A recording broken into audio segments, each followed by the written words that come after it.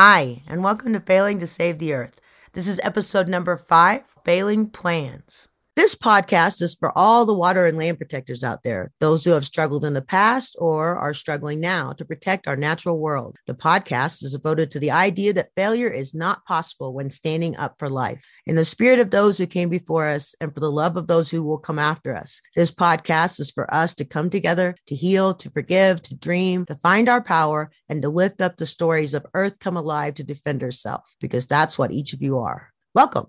Join us in the circle, please. Today, my co-host is Waniya Locke, and I'm going to let Waniya introduce herself, but I will say that we are sisters. I adore her as a person and also just really respect her as a water protector, so you are in for a treat. Waniya, would you like to let our guests know who you are? Hamidakyapi, Chante Wastena Paichizapi, Waniya Imachapi, Yamoslata Hemataha, Wakpala Ektawati. Hello, relatives. I greet you all with a heartfelt handshake, and I'm really excited to be here because, as Shri stated, we are sisters, and I'm really thankful to have family within resistance and to create these allyships and these connections across the land. And I'm really happy that there's so many people that have the same concerns that I do, that we all get to have these meaningful discussions. So I am part of the grassroots that did the original call out for everyone to come to Sacred Stone on Standing Rock way back in 2016. I'm also an Indigenous Doula, and I'm also a Lakota language teacher. Formally, I still help in smaller capacities now, like transcribing and translating, but I chose to quit to be a full-time activist and protecting the land. And I'm really excited to be here. I'm so glad you're here. All right. I've started off each of these podcasts playing a word association game. And the point of it is I'm going to tell you just a few words, and I want you to answer with like the first word that comes into your head. And sometimes we might move on right away, but sometimes we might talk about what that meant a little bit. Okay. Yep. I'm ready. Great. Okay. Your first word is strategy. Game plan. Nice. Do you have a strategy like when you go into like a new campaign or with the work that you do, like generally for yourself? No, I don't, because I like to, for me personally, I like to be on a consensus base with whoever I'm working with. And I have a really cool little hardcore group that I've been working with since 2016. We're known as the Ocheti Shakori runners. They're the runners that ran on March 26 in 2016 to over to South Dakota. And then they ran from Cannonball, North Dakota to Omaha, South Dakota in 2016. And then in the summer of 2016, they ran from Cannonball to Washington, D.C. And so they're like my little core network, and they're amazing. It's really hard to believe that they're no longer youth because they started out as youth. And we're really much like a consensus-based group. We all weigh in. There is no leader within our group. And that's one thing I think that was so sustainable about us, is because there was no leader within our group at all. Like we always discussed everything from sexual assaults down to money, like the different issues that came up within every strategy or every obstacle we had. It was a discussion and a group discussion. And I'm really thankful for that. Do you think that like Indigenous people tend to organize in that way more, like more on a consensus? I think so, especially within like Lakota communities, especially where there was historical consensus, right? Like there was historical, like everyone had to say, even down to children. I think indigenously throughout North and South America, we did have a full thing called body autonomy that was wiped out by colonization. That's what I believe. Like whenever I start doing research, doesn't matter which tribe, whenever I look back, I was like, oh, they had full body autonomy and they had choice. And that's pretty cool. Yeah. That's like, I don't know, freedom. Right. All right. Next word, tactic. I think tactic is really fun. I think tactic is something that you can do that, like the word associated with it would be, tactic would be associated with fun. You got to make it fun, and you got to make it hilarious, and you got to make it attention grabbing. And yeah, so I say fun. And especially if you're doing it and you're not enjoying yourself, or you're not, there's got to be some kind of base in there. That's what I'm saying is Yeah. Bottom line, you got to have fun. I agree. I totally agree. And I love the people I work with. Like we just laugh all the time. And especially my aunties and my sisters when we get together. And I love the sound of Native women laughing. It's it's just beautiful. It's like Right. music. The eyes are closed and the head is back. Right. Yeah. Exactly. All right. How about protect? Everyone. That's the word I associate it with, is everyone. And we just had this intense discussion yesterday because we went to the MMIW event. So MMIW is murdered and missing Indigenous women. And they're calling out names. It was a really intense day. And when we were decompressing, we were having this discussion, like, how do we handle predators? Because they're still our people. And how do we bring them back into society? And those are like deep questions. And some of the answers I agreed with, like, they're still our people. They need healing. And then I'm just like, yeah, I agree with that. And I do think that there needs to be a space found for our predators within our community. I just felt like I wasn't the one to create that space, and I wasn't the one. Right, right. I was like, I'm not in a good healing spot, like, for that. And I honestly felt like that should have been, not to sound really misogynistic, but like, I was just like, I feel like that responsibility falls on males, and to address, I understand that there are female predators, but I also know that another female will always be willing to address another female. And yeah, and I just feel that responsibility, it really does rely on men to address really uncomfortable conversations that need to be had between them. Right. And so, like, when I hear the word protect, I automatically associate with everyone. And that includes people that have done really bad things. Like, I don't like you, but I still have to protect you. Right. Yeah, that's a hard one. That is really hard. Diversity.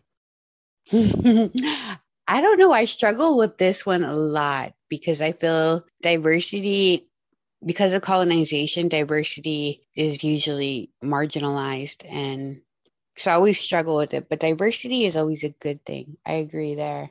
Diversity is a really good thing.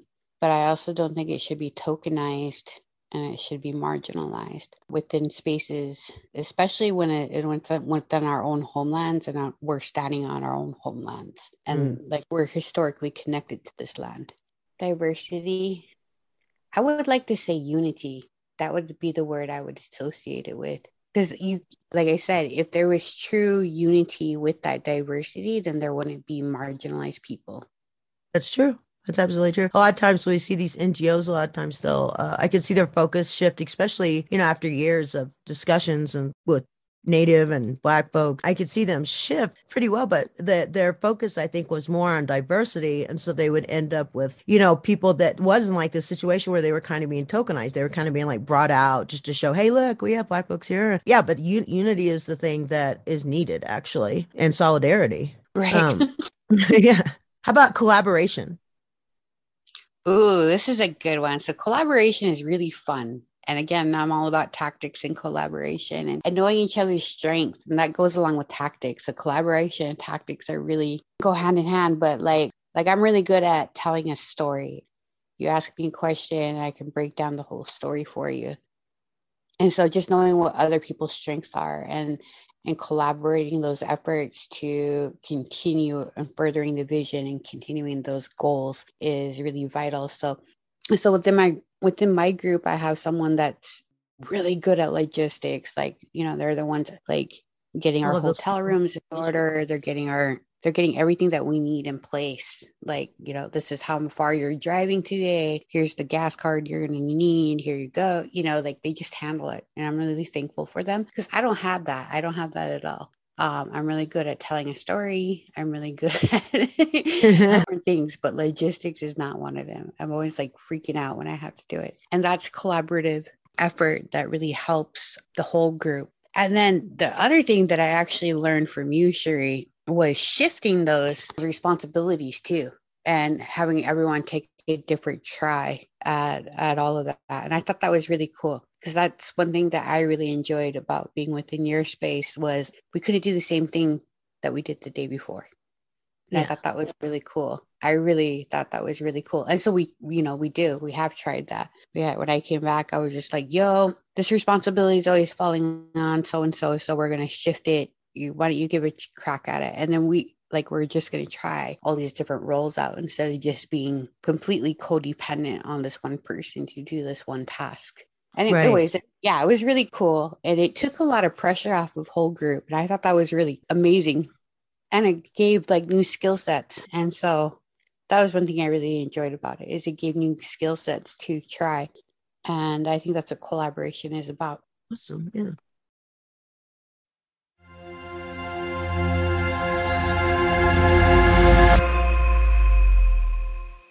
Man, did you see that line at the grocery store? That was really long. Yeah, it was a long time. Crazy. Hey, Mom, look, it's a protest.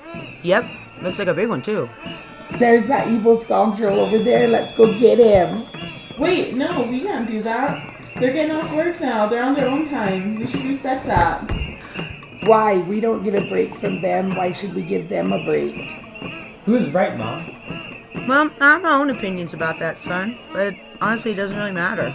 If we believe that everyone has a role to play in justice movements, then we have to let people have autonomy. The answer for a bad guy oppressing is not a good guy oppressing. Well, looks like things are getting intense over there. Sign this petition to stop this madness.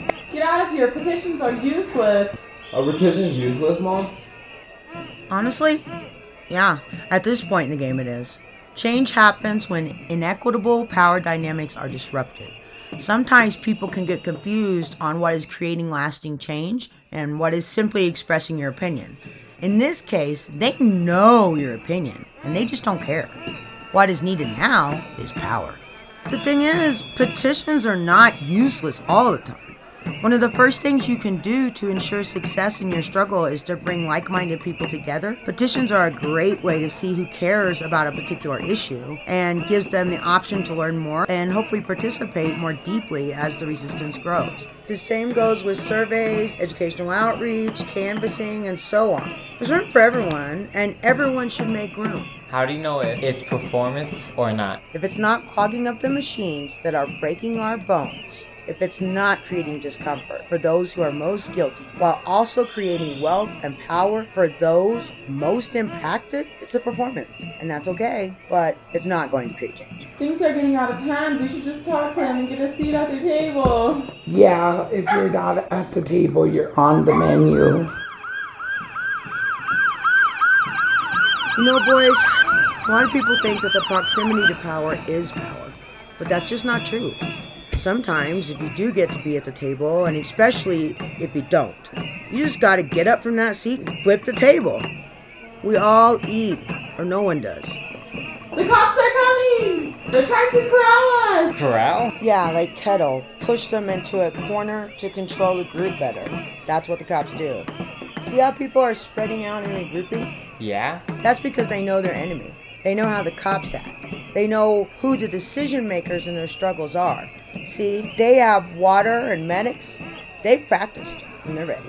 That looks scary. And it is, but it's also necessary to build power. And it can look many ways. It's basically about refusing to play along and participate in these unjust systems. That may look like a nonviolent protest, or it may be high participation boycotts, or it may be gathering to provide witness and protection to someone who's actively being systematically or personally mistreated. Besides, being scared is a good sign. It means you're being aware and smart and infinitely brave. It's not the doing it that makes you brave. It's the doing it scared. Besides, there's another reason to appreciate the pushback. What? Well, it means you're being effective.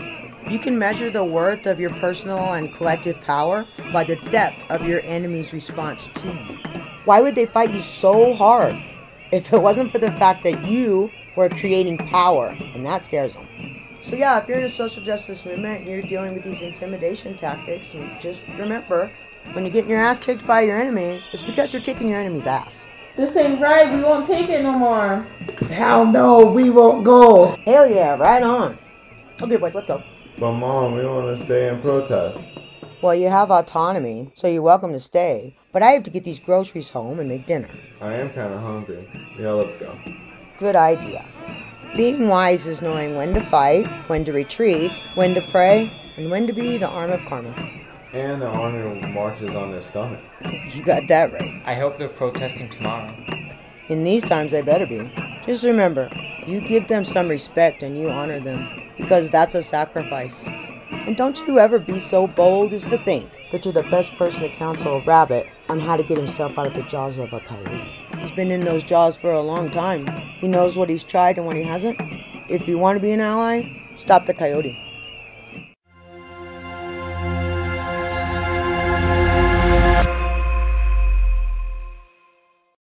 Failure. The best lesson in life, right? Yeah. Yeah. I mean, I remember being in my 30s and being like, what the F? Yeah. And I was just like, dang, there was a lot of heartbreak and a lot of setbacks. And I'm really thankful now that I went through them, because I have a pure understanding of like, what is narcissism? What is gaslighting? And because of all the trauma from my choice or from other people's choices, I can see things in a whole new perspective. And I'm really thankful for that. And I'm really thankful that those lessons came. That's one thing that me and one of my aunties were talking about. A hardcore Lakota concept is any experience that we have in this plane down here on Earth, we chose it before we even came. So we had to pick our parents. And I'm always asking, like, why the hell did I pick my dad? Why the hell did I pick my mom? And I get so annoyed by that. But it also brings me comfort too. Like, oh, I picked him for a reason. And this is who I picked to be my foundation. And all the hardships that I went through of dealing with narcissistic people and gaslighting throughout my whole life, I was just like, wow. And not necessarily from my blood family either, FYI, but just like in general. It just really made me realize like how many people are traumatized and how many people are actively trying to heal themselves. And that really blew my mind. And one thing that I learned about failure is everything I don't deal with, someone else is going to have to deal with for me. And that really, the cause and the effect is really what made me take a step back and really start trying to heal myself, so no one had to put up with my bullshit. And that's the greatest lesson from failure. Yeah, we had talked about this before, but, a lot of times from my perspective, it has a lot to do with people's early interaction with failure happening. And if, in early childhood, people were there to be like, that's okay, everybody fails. And here's how we do that. Then people that it was okay to fail, and I think that's super important in our movement, that we all singly look at how we think about failure, because that could keep us from being our best selves, just being scared of that idea. And so this whole thing is about how do we reshape failure, not just in our words and what we say, but also in what we do. So with Bayou Bridge, we had our big goal, of course, was to stop the Bayou Bridge pipeline. But we also knew at the beginning that it was going to be an uphill fight. And so we thought of like 4 other goals that we wanted to do. We wanted to lift up the basin. We wanted to do all this stuff. And we were able to achieve those goals. So when it went through, I felt like, it was sad because we didn't do the one thing that we were trying to do. But I also felt really good because I knew that we moved the movement forward, right? We created space and resource and time and skill sets, and that fight would continue to go on. So I have a question for you. I know you do a lot of different things. And so I'm wondering, like, how do those things relate to each other? And I'm wondering, because I get told this all the time. Has anyone ever told you should just stick with one thing and not go to any other issues? Yeah, all the time. I want to address that one right away. People tell me that all the time, that I seem really unfocused and I seem that I need to just take one issue on at a time. And I'm just like, that comes down to full body autonomy. And I was like, you're not carrying it. I am. And it is up to me whether or not to carry on more or not. And that's the way I've always addressed it all the time. Because I am in Lakota revitalization, and I was a hardcore key player for 10 years of my life. Like, I was studying, breathing, living Lakota language throughout 10 years of my life. And I'm really thankful for that period of time in my life. And I'm really thankful that I got to lay down that foundation that Lakota revitalization was a part of. And then becoming an Indigenous doula, that's way separate, but it was actually my sister who, that's the way I would start all of my speeches. Like, anytime I went into spaces, our thought process changes when we start thinking with Lakota thought. Mm-hmm. And this is why it's really important that we speak our Indigenous mother tongues. Doesn't matter who. And I honestly believe that this is why white society is like completely crazy and unstructured, is because they don't speak their mother tongue. Everyone's speaking English. And, if they were speaking, the French, if they were speaking, Finnish, and it doesn't matter which culture they come from, if they were all speaking it, I think it would give them a whole different thought process on life and how to be a really good citizen of this world. Yeah, that's what I honestly believe, because I understood when I started learning our language, where I put a whole new lens and a whole new perspective. And it's interesting because like I grew up in the culture, right? So I grew up going to ceremonies and powwows and, living within a 100% all Lakota community. But even though I grew up in that setting, I really didn't understand the true meaning of what it meant to be Lakota until I started learning Lakota language. And then when I started having Lakota thought process, that's when I was like, oh, I get it now. I understand it. And then, so my sister was the one that checked me and said, you're really advocating hard that Lakota language comes first. And she was like, which is true for the ones that are already here. The ones that are already here need to learn our language. But she was also like, you need to become an Indigenous doula. In fact, I can't do it this year. I kept putting it off. Finally, she didn't even tell me. She was like, she just sent me a message and she was like, and this is the older sister move, right? Like where they don't discuss shit with you. And they're just like, here's a block of dates and you're coming to this. And so when I arrived, that's when I realized like, oh, I'm in a doula program. That's funny. Right. I mean, but that's like that's an older sister move. Like that's totally, a little sister would never pull that like ever. So I went through the training and I was really intimidated by it because I have never seen female or feminine power before, and just really understanding how oppressed we were and how body autonomy didn't exist anymore. It was a whole nother level for me to go through. And so I feel like we can start with like having traditional birthing for Lakota women and Dakota women. And then if we're already having a language revitalization, then we can bring up this whole new generation. But people always ask, like, why did I quit? Why did I stop being a Lakota language teacher full time? And the reality is I couldn't look at my students and inspire them to be Lakota and inspire them to speak our language and to walk Lakowichoch and not have them have a world to walk on. That was the reality. Like I couldn't look at them anymore and inspire them anymore, knowing that our planet was dying, knowing that our star constellations no longer match up with our seasons, and knowing that there is the shift was coming within society, which I'm really thankful. That's one thing that I'm really thankful for is people are becoming conscious, but they should have been conscious like 40, 50, 60, 70 years ago. Right. And society as a whole, we're in a fight or flight collectively. We're in that trauma state right now. People are running and hiding from the fact that climate change is occurring from systemic oppression globally, or they're fighting back. And that's a collective, just like it was collective trauma and grief that we went through with the pandemic. And, every community lost people from the COVID pandemic.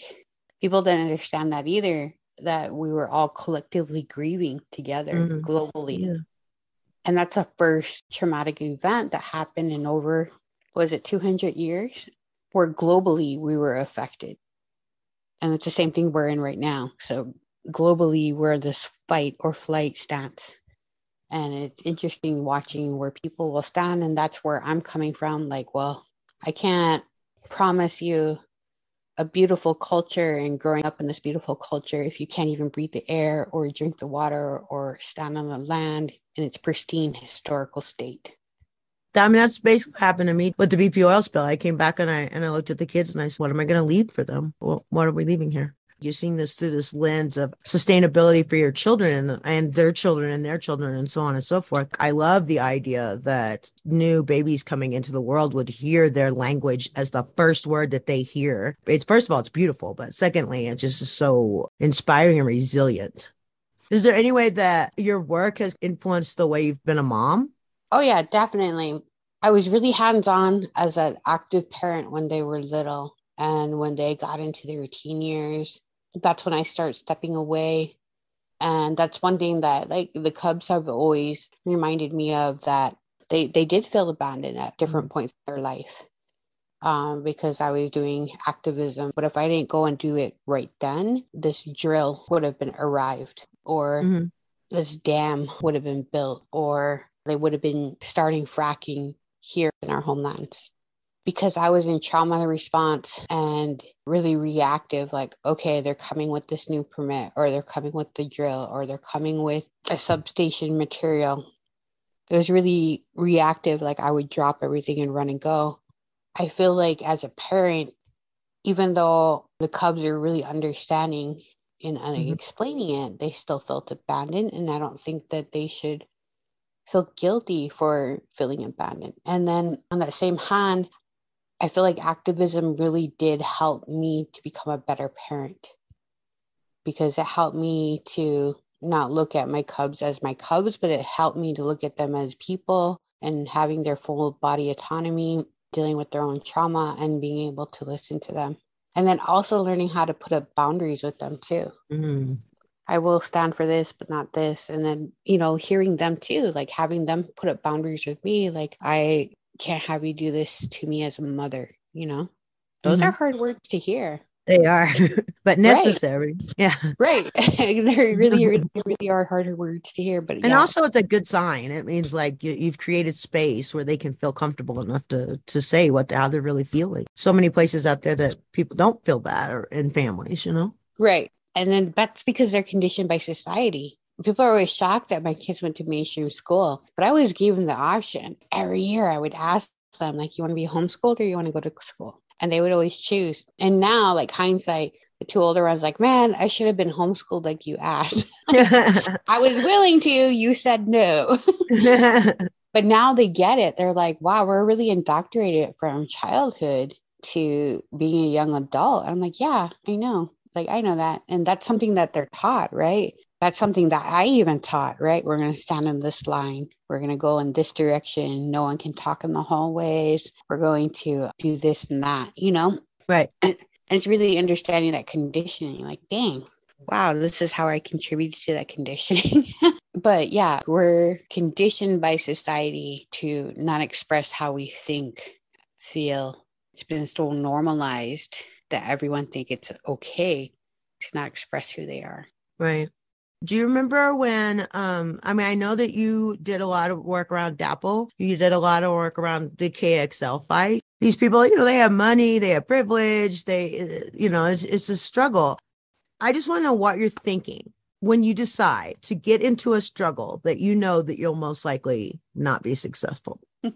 So with DAPL, FYI, we didn't lose it yet. We're still in the fight. It's still in litigation. We're just doing different things. As far as KXL, during third round of KXL, I only attended no KXL events. I wasn't an organizer then at all. And then DAPL happened, and that's when I became an organizer with DAPL. Once you have the facts in there, and no matter how painful it is, whether you're taking on a multi-billion-dollar industry or a nonprofit or city council meeting, I think as long as you stand in your own truth, everything will be okay.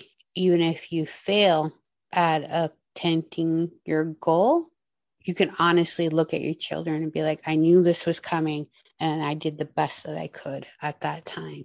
And I think that's really important. That's one thing I just really want to say. Like, if it's the truth, like if this is going to be harmful to your community, no matter how many people you're going to lose, no matter how much financial, your stability, like your home life stability. We've seen people do that all the time within resistance, where they lose their homes, they lose their family, they lose their jobs. Living sustainably within resistance is extremely hard. When you do it and all those small victories lead to a bigger victory, it feels really good in the end. There really is no small change, is there? And I just feel like everything that you're doing is about protecting life. And I just appreciate you so much for that. All right. Well, I guess we're done. I appreciate you so much. Thank you.